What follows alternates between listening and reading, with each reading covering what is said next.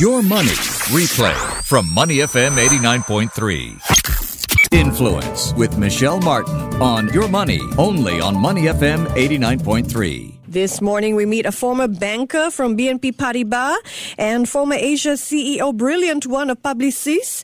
Guillaume Levy-Lambert shares with us his thoughts and his reflections on art, his accomplishments, his journey from brilliant regional CEO of a communications company to prolific art collector who is on a mission. He wants to spread the transformative power of art after he experienced it himself, and he'll take us on that journey of transformation.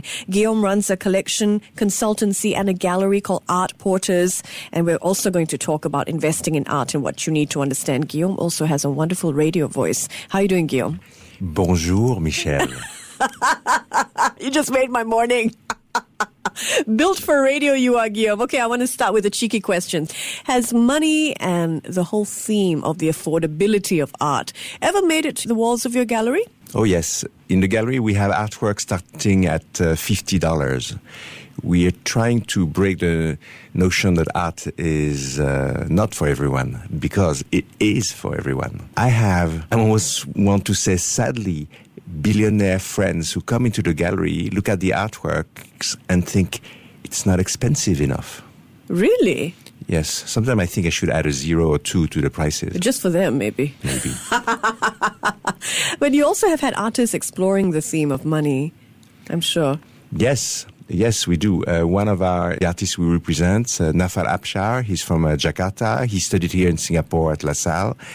And very cheekily, his artworks depict characters who like famous brands. And he indicates on the artwork sometimes the price or the imaginary price of the goodies that they showcase. He's looking with humor at how we consume goods and how we like brands. Yeah, there's great personal spirit at your gallery. I visited Art Porters, from the sort of mural on the outside back wall of the art galleries to the pieces that make it to your gallery. I wonder if you could take us through a journey of how you pick the pieces that you exhibit.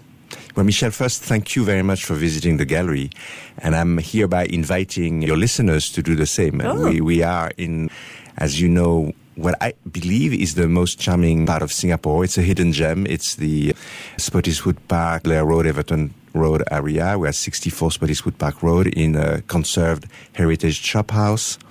Because it's primarily a residential district, visiting the gallery becomes a destination experience. And we open every day except Monday from 10:30 a.m. to 7 p.m.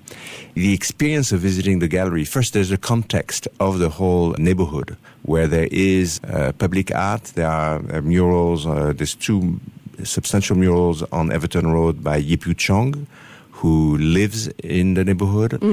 And behind the gallery, yes, as you mentioned, we commissioned a mural painting by Alex Face, who is a rather famous Thai street artist. In fact, there are some people who come to the neighborhood specifically looking for that mural and to take photos. To take photos with the painted cat, who is adorable on that back wall as well. What are your thoughts about, I love how your gallery is situated in a residential part of Singapore. What are your thoughts on the art scene here in Singapore? Well, it's wonderful to be part of a generation that is in many ways creating this art scene. I mean, obviously there's always been art in Singapore, but it was not a priority for the pioneer generation. True. And I suppose understandably so, looking at how Singapore succeeded to build itself as a nation.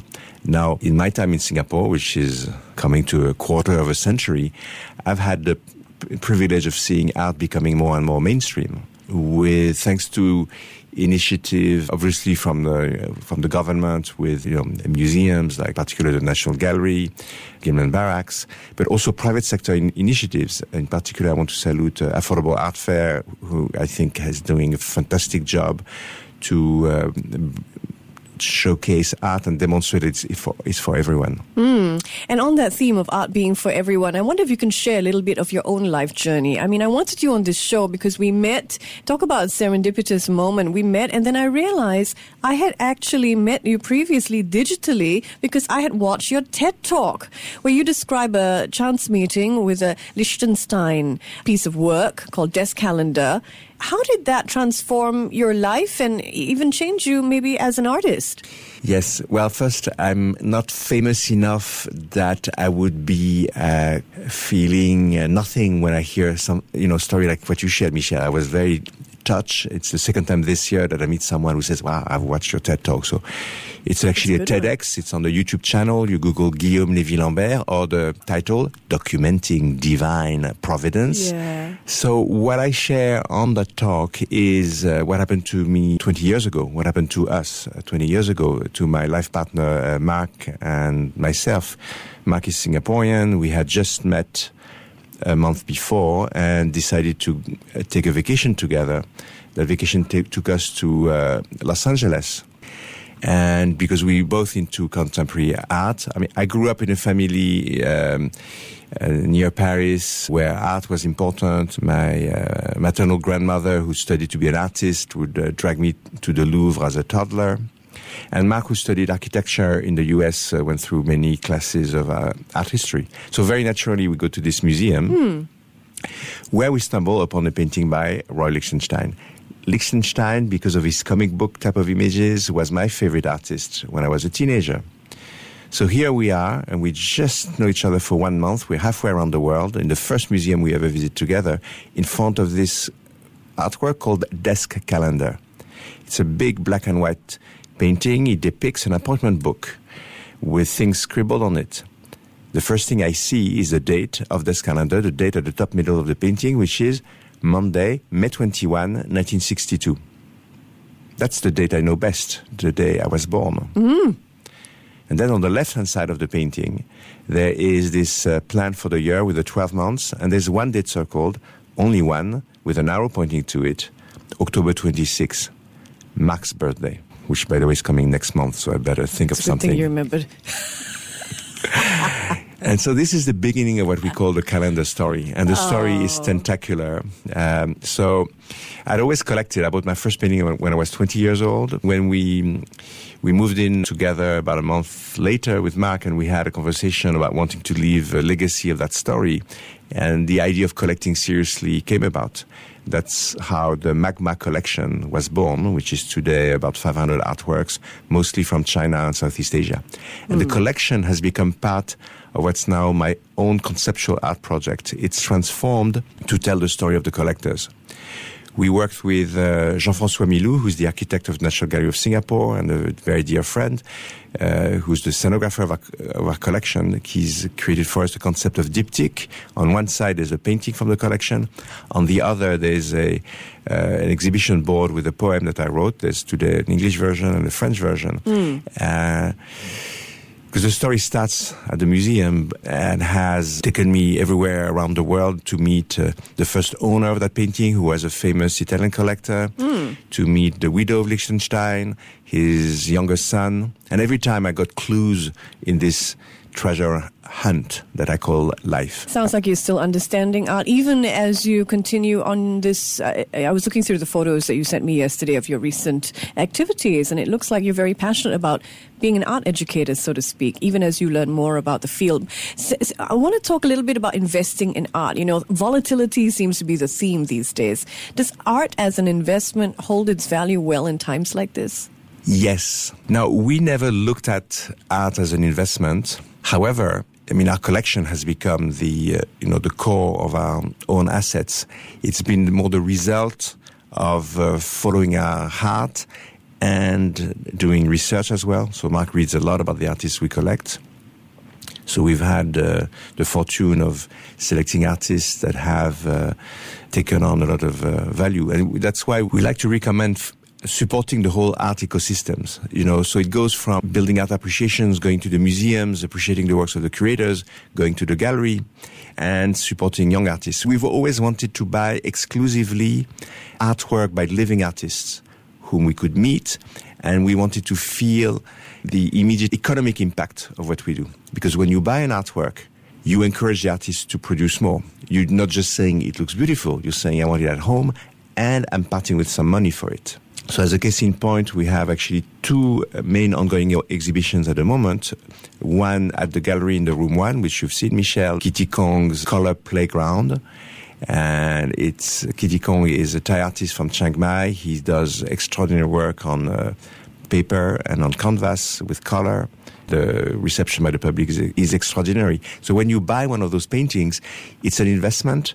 But first, it's an investment in your own pleasure. You come home at night after a day at work, and you see these brilliant colors, and it's going to pacify you. It's going to bring you places you'd never imagine. You wake up in the morning, it's one of the first things you see. It will set you up for your day in a most extraordinary way. So that's one way to invest in art. The other exhibition we're associated with is one of the artists we represent, Jamie Teo. Is she Singaporean? She's Singaporean. She's a young Singaporean. She won deservedly the Silver Award for Young Emerging Artists at the UOB Painting of the Year last year. Yes.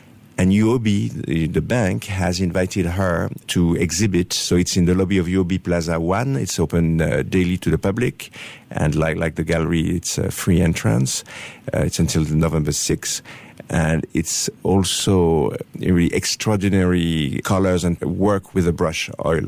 It's called Shifting Stillness. Love that, love that. Are there some trends that you are noticing in Southeast Asia that you can maybe share with our listening audience interested in building a collection of their own? Well, the trend is certainly collecting is becoming, as I mentioned, more and more mainstream. So we see first the general public interested in art, but at the top end of the market, we certainly see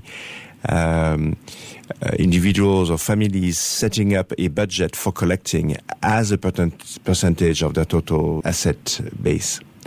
So I think that's quite sound to say. I mean, if you reach a certain level of wealth to say, well, we're putting so much in real estate, so much in stocks, so much in bond, to allocate a part to art.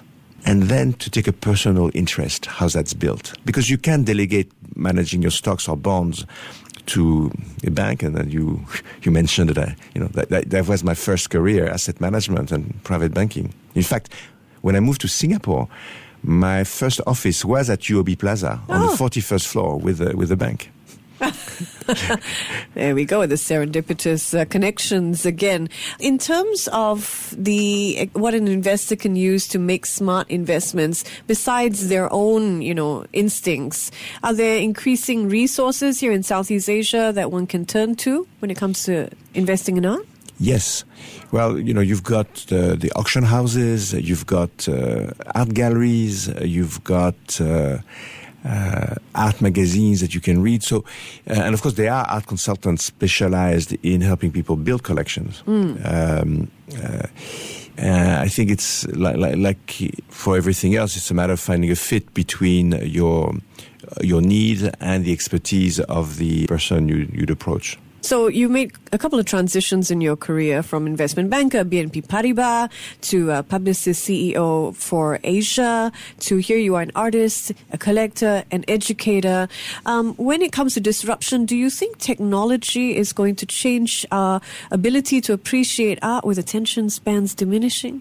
Yes, so there's two themes in your question. Reinvention. I'm a big believer in reinvention. Even if you have the luck or the wisdom to find your vocation, your calling early in life, the way you approach your craft should change every day, given the speed, the incredible speed of change that we're now witnessing in everything. So for me, it's been more dramatic with these reinventions, including the one as an artist, as you mentioned, because as a conceptual artist, I document divine providence. That's another long story. What was the second part of the question? As a gallery and a collector, do you think that people's technology is impacting our ability to appreciate art as human beings? I think technology is a fantastic enhancer of that ability. First, look at Instagram. So you can follow exhibitions anywhere in the world. You can discover an artist through an image. Of course, that has limitation today because it's a 2D image. But imagine you see something that someone, say, in New York, sees something in my gallery that they like.